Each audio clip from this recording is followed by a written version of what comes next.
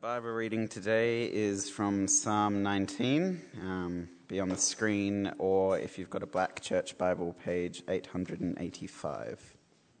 For the director of music, a psalm of David. The heavens declare the glory of God. The skies proclaim the works of his hands. Day after day they pour forth speech. Night after night they reveal knowledge. They have no speech. They use no words. No sound is heard from them.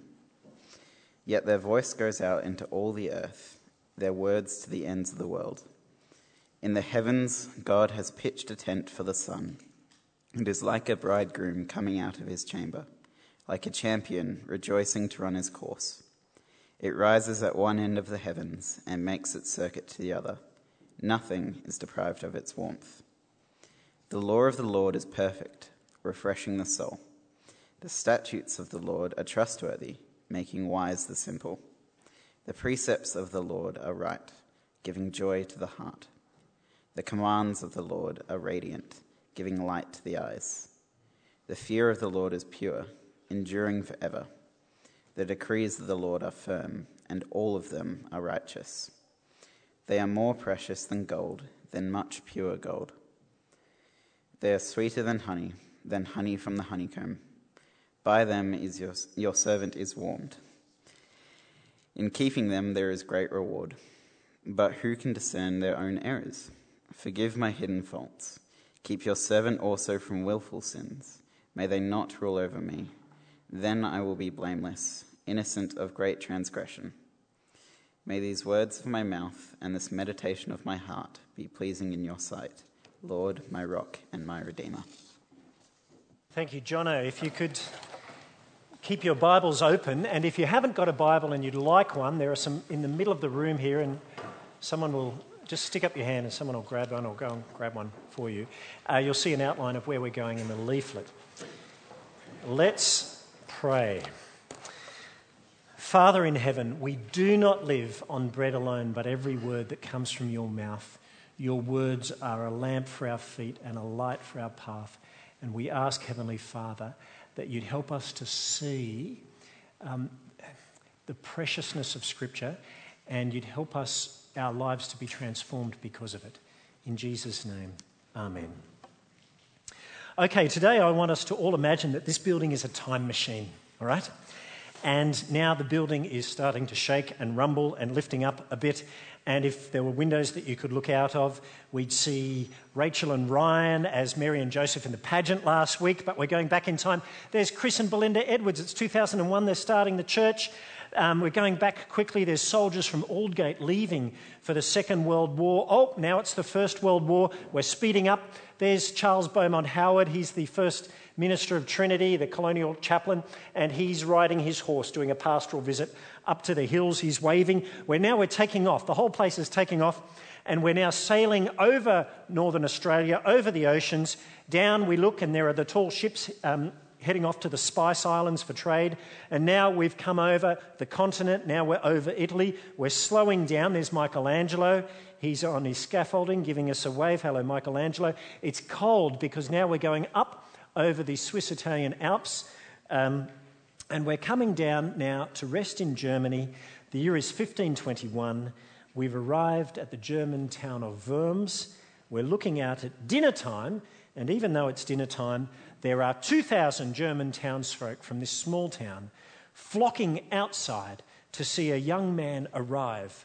He is the son of a miner, he is a German monk, and his name is Martin Luther. Luther had been summoned to appear before the Roman Emperor Charles V to answer for his heretical teachings and writings. Why? It was an issue of authority. 4 years earlier, in 1517, Luther had nailed his colours to the mast, more particularly a paper to a castle door at Wittenberg, where he was professor of New Testament. And on this bit of paper was written 95 statements or theses where he protested against the abuses in the Roman Catholic Church. The main one being the selling of papal indulgences, which were pieces of paper issued by the Pope, which guaranteed upon purchase to rescue the soul of your deceased relative from the flames of purgatory. Right. Luther knew this was wrong because Scripture clearly taught that salvation for sinners was found in Christ alone, not the Pope, received through faith alone, not through the purchase of indulgences, and entirely by God's grace alone, rather than through anything we have contributed ourselves. In Luther's theses and subsequent books, he issued a clear challenge to papal authority. Now, humanly, the challenge was presented as Luther versus the Pope and the Roman Catholic Church. In reality, it wasn't a challenge between Luther and the Pope, but a challenge between the authority of Scripture and the Pope. Because by 1521, 4 years later, his teachings had spread. They could not be ignored by the Catholic Church. Luther was therefore summoned to appear before a diet, an assembly. Now, when you hear Luther and the diet of worms, it's not like, Bear Grylls and something he'd eat on one of his... A diet was an assembly. Worms was the place, the town. Okay, so the diet of Worms. He was summoned to, not to discuss, but to give answer to his heretical writings. He was summoned before the emperor in a room that was so packed full of church authorities and delegates, there was standing room only for everyone except the emperor. And there Luther, under immense pressure, was asked to recant of his writings and to admit them heretical. What would he say? At issue was not just his physical life, because if he answered wrongly, his life was now forfeit, but the larger question of authority. Do the Scriptures have supreme authority over the Pope, or do the Pope and church tradition have authority over the Scriptures? Now, maybe that's not our debate today, but the question of authority is still with us. You see, how is God's voice ultimately heard today? Now, some will say the Scriptures, but we have to ask, if we say that, is that something we truly believe?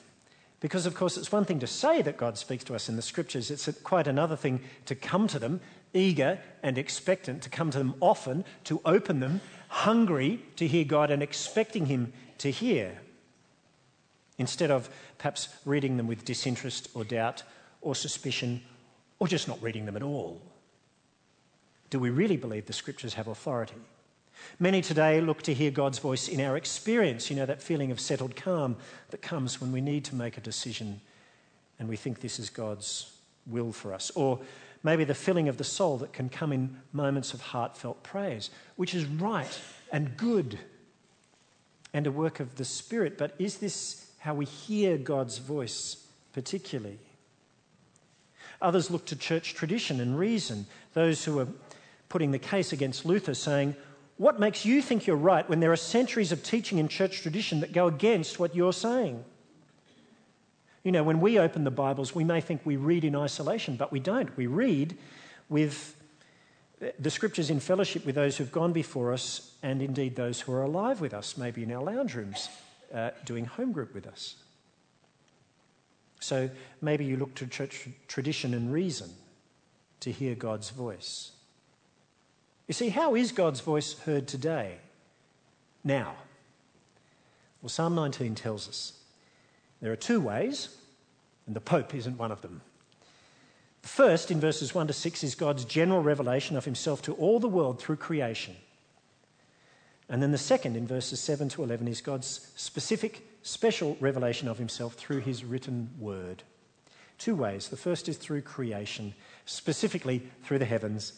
Verse 1, the heavens declare the glory of God. The skies proclaim the work of His hands. The sun, the moon, and the stars are a symphony which declare that God is there. He is real. He is a creator. And that who He is as creator is glorious. We watch a sunset. Here's a photo I took of one at Glenelg. And we know the sunset shouts it out because it is glorious. The one who made it must be incredibly glorious. We stand out and we see the night sky. This is the South Australian sky, the McNaught Comet, which could be viewed not too long ago. Its tail streaming across the sky. It's amazing. Well, how mighty is the one that sent that comet spinning through the space? We head north and we see the Milky Way, 300 billion stars, 100 50,000 light years across, you wonder whether the stars that you see on a particular night really still exist. Or did they, just vanish into existence 50,000 years ago, but you don't know that it's taken so long for the light to get to you. The distances are so vast. How glorious is the Creator of such a magnificent galaxy? How can you not look at the heavens and know that God is there and that He is mighty and that He is glorious? Those things are shouted out every time we see a sunset. Every time we marvel at the sky, God's glory is proclaimed. And we note from verse 2 that God's voice throughout the creation is unceasing. It does not stop. Day after day, they pour forth speech. Night after night, they display knowledge. So no matter where people are born, in what country, what continent, no matter when they are born, in what age, what century, every single person has heard this voice of God. Verse 3, there is no speech or language where their voice is not heard. Their voice goes out into all the earth, their words into the ends of the world. The scope of the revelation, you see, is universal. God's voice through the creation has been heard by everyone, even by the blind. They cannot see the heavens, but they feel the sun's heat. And the sun is the crowning glory of the heavenly work. In the heavens, He has pitched a tent for the sun, which is like a bridegroom coming forth from his pavilion, like a champion rejoicing to run his course. It rises at one end of the heavens, makes its circuit to the other. Nothing is hidden from its heat. What all this means, of course, is that there is no one in the world who is totally ignorant of God. Even our Indigenous people here in Australia 1,000 years ago, the people in Mongolia who've never heard the name of Jesus, every person knows something of God.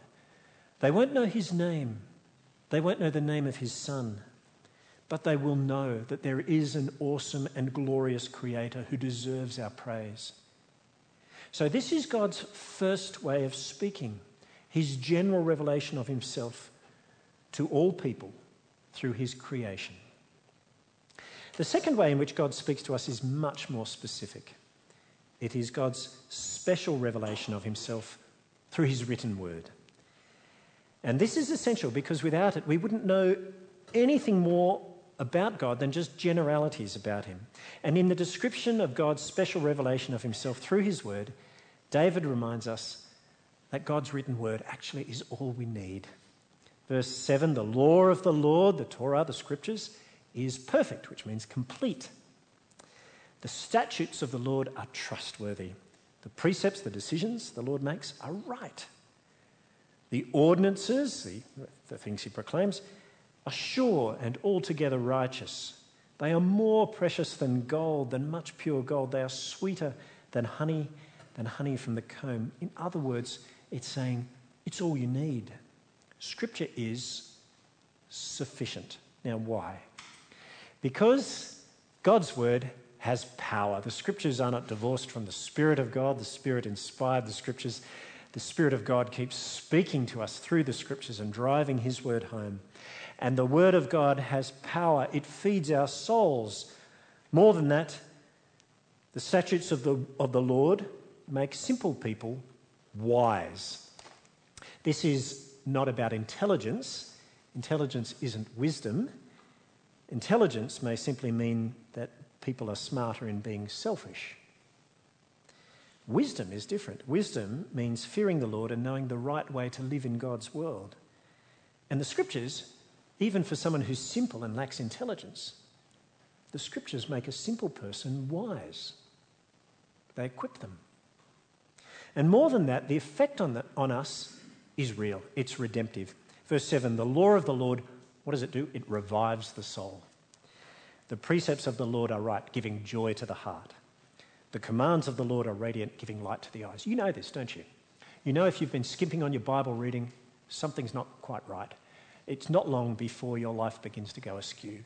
Your judgments fall out of kilter. You begin to treat people badly. But then you come to the Word of God with a hungry heart and open, and you're repentant, and suddenly God restores your soul. Suddenly you know how to live in the world.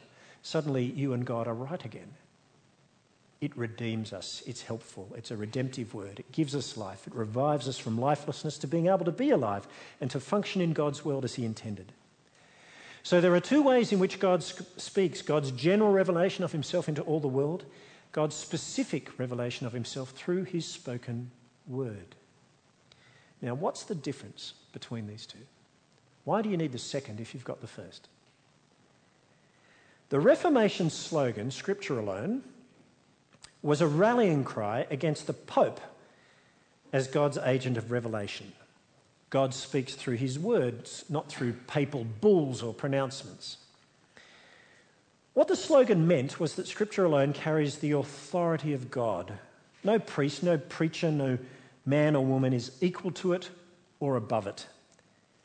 And that's why when we listen to the Scriptures explained, as you are doing now, we have to test what is said against the Scriptures. I'm not infallible.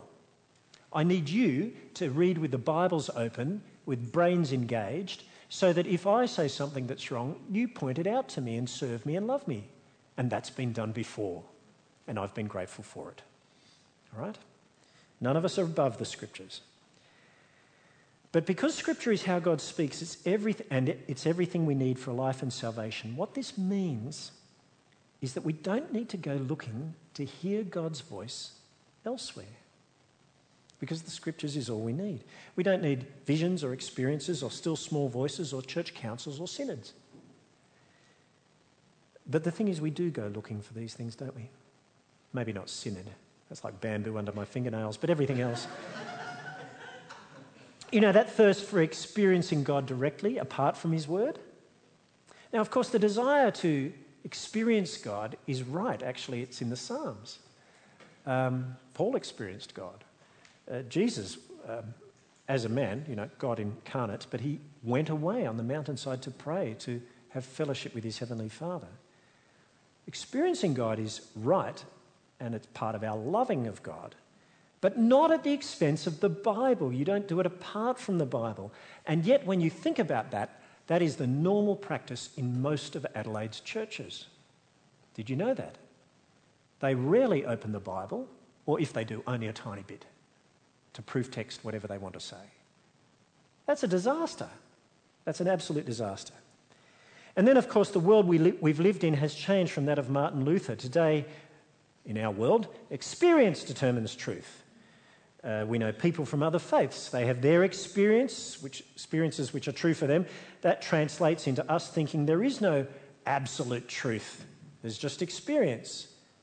So to the person who closes the Bible and likes to access their spirituality through creation, well, we think, who am I to enforce what I believe on them? And then our confidence in the Bible's sufficiency and the Bible's authority gets knocked again. What's at stake? You see, if there is no difference between God's general revelation of himself in creation and God's specific revelation of himself in Scriptures, there's no difference. Nothing's at stake. If all we need to know about God to make our lives meaningful, to have an authentic spirituality which puts us in relationship with God and guides us in life, if all that we need is found in creation, then we don't need, where's the Bible? Thank you. We don't need this, do we? Sorry, you have it back because you need it. All right. God's general revelation of himself in creation would be sufficient.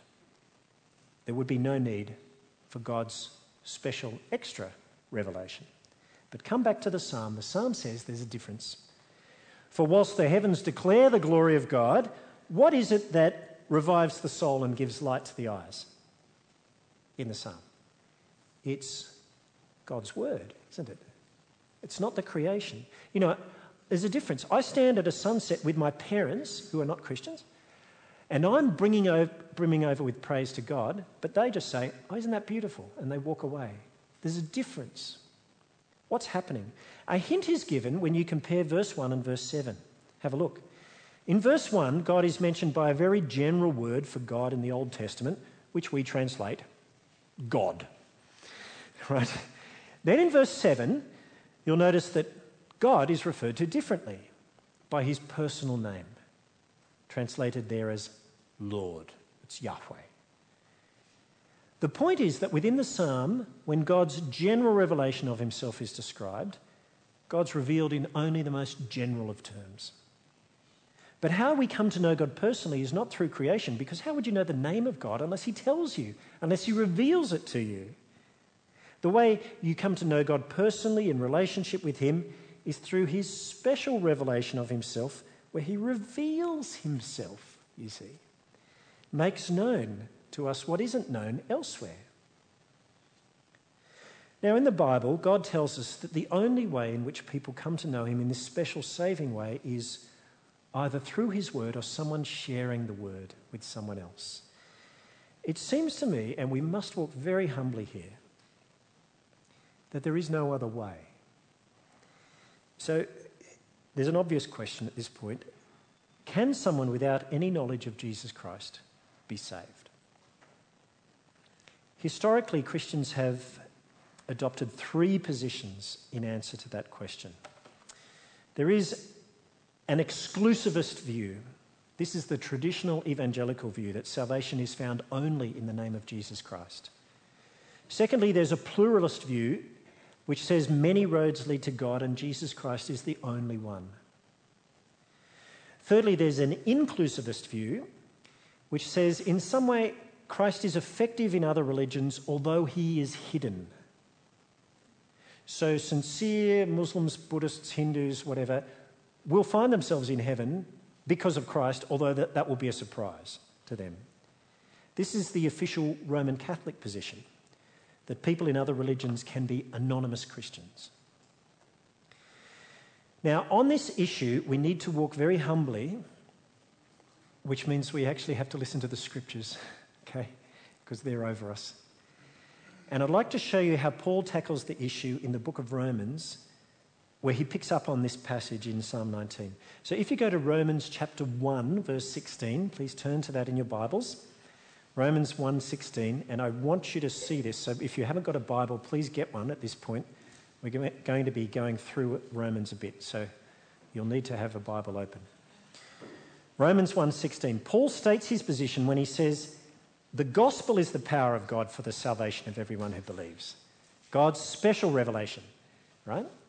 We think, but what of God's general revelation? Well, in chapter 1, verse 20, Paul mentions this when he says, since the creation of the world, God's invisible qualities, his eternal power and divine nature have been clearly seen, being understood from what has been made, so that people are without excuse. So in other words, all people are privy to what God's revealed of himself through the creation, namely that he is there and that he's powerful. So no one in the world can say, I know nothing about God. And that agrees with Psalm 19, right? But here we see that God's general revelation of himself now becomes a means against which people will be judged on the day of judgment. So that even if someone hasn't heard of the name of Jesus, God will hold them to account with what they do, with what they know, and they all know something of God, and he'll judge us accordingly. So the question then becomes, well, what do people do with this general knowledge of God's existence and his power? And then in the rest of Romans 1, I haven't got time to go through it in detail, but you see the universal human response to that general revelation of God through creation is to reject it and to turn aside to idols. So that although the heavens declare the glory of God, human religion is full of examples of those who bow down to the heavens, to the sun, the moon, the stars. They worship the creation rather than the creator. Paul says this is true around the world. In their hearts, people reject God and worship the creation. That sounds like a pretty good description of Australians, don't you think? Reject God and worship the creation. We think, what about the so-called noble savage? What about the sincere Hindu who's never heard of the name of Jesus? The decent people out there who are just ignorant. Well, in chapter 2, Paul mentions two other means by which people who have not heard the gospel will be judged. The first is their conscience. Verse 15 speaks of the requirements of the law being written on their hearts, their consciences also bearing witness, their thoughts now accusing, now even defending them. This will take place on the day when God judges men's secrets through Jesus Christ. So we have God's general revelation of himself through creation as a criteria for judgment. Then you have you have people's consciences, which will alternatively accuse or defend them on the day of judgment. And then finally you have people's own moral standards. In chapter 2, verses 1 to 3, Paul uses stark language when he says, "You therefore have no excuse, you who pass judgment on someone else, for at whatever point you judge the other, you're condemning yourself." Why? Because you who pass judgment do the same things. He says, we know that God's judgment against those who do such things is based on truth. So when you, a mere human, pass judgment on them and yet do the same things, do you think you will escape God's judgment? It's very stark language. It leaves people without excuse. What's he saying? I want you to imagine that the person without the Bible walks through life with a thought recorder, so that throughout their life, every moral judgment that they have made of other people is recorded. He's saying on the day of judgment, it will be played back. And by each person's own judgments that they have made of others, by their standards, when their own lives are assessed by those standards they've made of others, people will fail. They will be without excuse. So, against the criteria of God's general revelation of himself and then our consciences, then our moral judgments, Paul says in chapter 3, verse 9, "We are all alike under sin.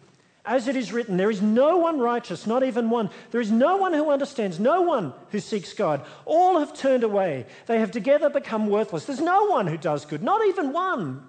Their throats are open graves. Their tongues practice deceit. The poison of vipers is on their lips. Their mouths are full of cursing and bitterness. Their feet are swift to shed blood. Ruin and misery mark their ways. The way of peace they do not know. There is no fear of God before their eyes." He says that judgment will come so that every mouth will be silenced. You know, the loud mouth which castigates God. The mouth of Richard Dawkins, silenced before God on the day of judgment, the whole world held accountable to God. And he wraps up the whole argument by saying, we have all sinned and we fall short of the glory of God, and the situation is utterly hopeless except, and here is the beautiful, beautiful news, except for the gospel, by which Paul says this is God's power to save. Now, moving ahead, in chapter 10, we've moved over a whole lot, Paul returns to the person without the Bible. And he goes back to God's promise that everyone who calls on the name of the Lord will be saved. This is God's firm promise in Scripture. But then he asks in the next verse, verse 14, "But how then can they call on the one they haven't believed in?" Well, they can't. "How can they believe in the one of whom they have not heard?" Well, they can't. "And how can they hear without someone preaching to them?" Well, they can't. "How can they preach unless they're sent? As it is written, how beautiful on the mountains are the feet of people who bring good news," the gospel. So that, you see, if no one goes with the gospel, people cannot hear. And if someone does call on the name of the Lord, God's method for their salvation will be to send someone with the news. And that, it seems to me, in the logic of Romans, is God's method. It looks to me, according to the Pauline argument, that the person without the Bible, even though they have creation, conscience, their own moral judgments, they cannot be saved. They need to hear the good news. Now, I might be wrong, but I've read Romans fairly carefully, and I'm happy to be corrected. But if that's the argument, then we need to hold it. And we think, is that unfair? No, because God has not been silent. Verse 19 of chapter 10, Paul quotes Psalm 19. "The voice of the heavens has gone out into all the earth." And yet God's promise is that if someone calls out to him, he will send another person to them with the gospel, because it's God's specific revelation of himself in the gospel, which is his power for salvation to everyone who believes. Okay, draw a breath. What's your reaction to all of this? If we believe in Scripture, We have to take that message seriously. And after we get over the initial shock of it, we realise that the Bible is God's gift to us. It is God's grace to us that he has actually spoken to us in the Scriptures. The God whom we naturally turn away from, this God has spoken. He's revealed himself to us by name. And he restores us and he gives us life through what he speaks. So no wonder in Psalm 19 the overwhelming note of God speaking is that of joy. Yes, of course, it's a breathtaking wonder that God reveals himself through the heavens, but that God reveals himself through his word. You know, that is what revives the soul. That brings joy to the heart. That brings light to the eyes. The Scriptures are themselves God's grace to us. The Scriptures are life. Why? Because they deal with the darkness within. Verse 11. You see, by them your servant is warned, in Psalm 19. In keeping of them there is great reward. Who can discern his hidden errors? Who can discern his faults? The Scriptures crack them open, don't they? They reveal something about God and about us to ourselves. At the end of the psalm, we see the impact of God's speech upon us. The effect of God's word is to expose our sin, our deep sin, even our unconscious sin, and therefore our need for God. And then it tells us specifically about God and reveals God to us, to sinful, exposed people personally, by name, as Yahweh. And who is Yahweh? The Lord, my rock and my redeemer. Scripture is the word of life because it reveals God personally as Saviour. But only Scripture does that. You can't get that knowledge any other way. That was Luther's conviction, which he came to by reading the Scriptures. And so when the question was put to him, will you recant of your teachings and writings? He knew what was at stake. What was at stake was whether people would look to hear God speak through the Pope or through experience or church tradition, or in Scripture alone, which is where God's authority lies. And because life and salvation is found in God's written word, Luther knew that at stake was more than just his life, but people's eternal lives, depending on where they trusted to hear God speak to them.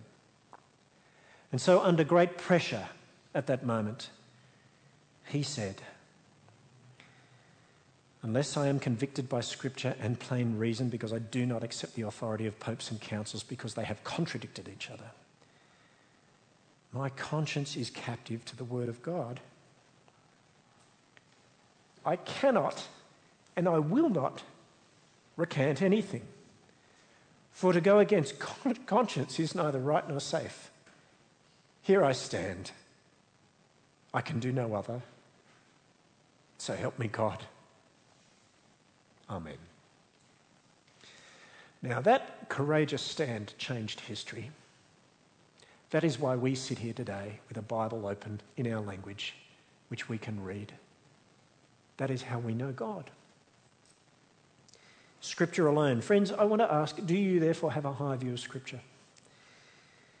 Well, the test will be, and I'm speaking to myself here as well, do we open it and do we read it? We can say we have a high view, but do we come to it like these words actually are life for me? That I do not live on bread alone, I live by the word that comes from the mouth of God. The test is whether you read it to your children, whether husbands and wives, you read it together, whether in your home groups you open the Bible and you read it with one another. Do you? Let me say there's blessing. There is blessing if you do. If you're simple, the Bible will make you wise. If your soul's dying, the Bible will revive it. If your eyes are glazed over, the Scripture will give your eyes light. If you're defeated in your heart, it will give your heart joy. It is sweeter than honeycomb. In keeping of what it says, there is great reward. Only the Scriptures which reveal the gospel of God's grace and God's glory. We need, therefore, to be a church of the book, a people of the Bible. who look to the Bible, who love it, who open it, who prioritise opening it and reading it and discussing it by ourselves and in our homes and in our home groups and reading it and teaching it whenever we meet to each other. This is God speaking to us. The Scriptures are God's life to us. It is God's gift to us. And we must treasure it. Let's pray. Father in heaven, set our hearts on fire for your word. Please revive our souls. Please speak to us through it. Bring light to our eyes. And may the words of our mouths and the meditations of our hearts be pleasing in your sight, O Lord, our rock and our Redeemer. Amen.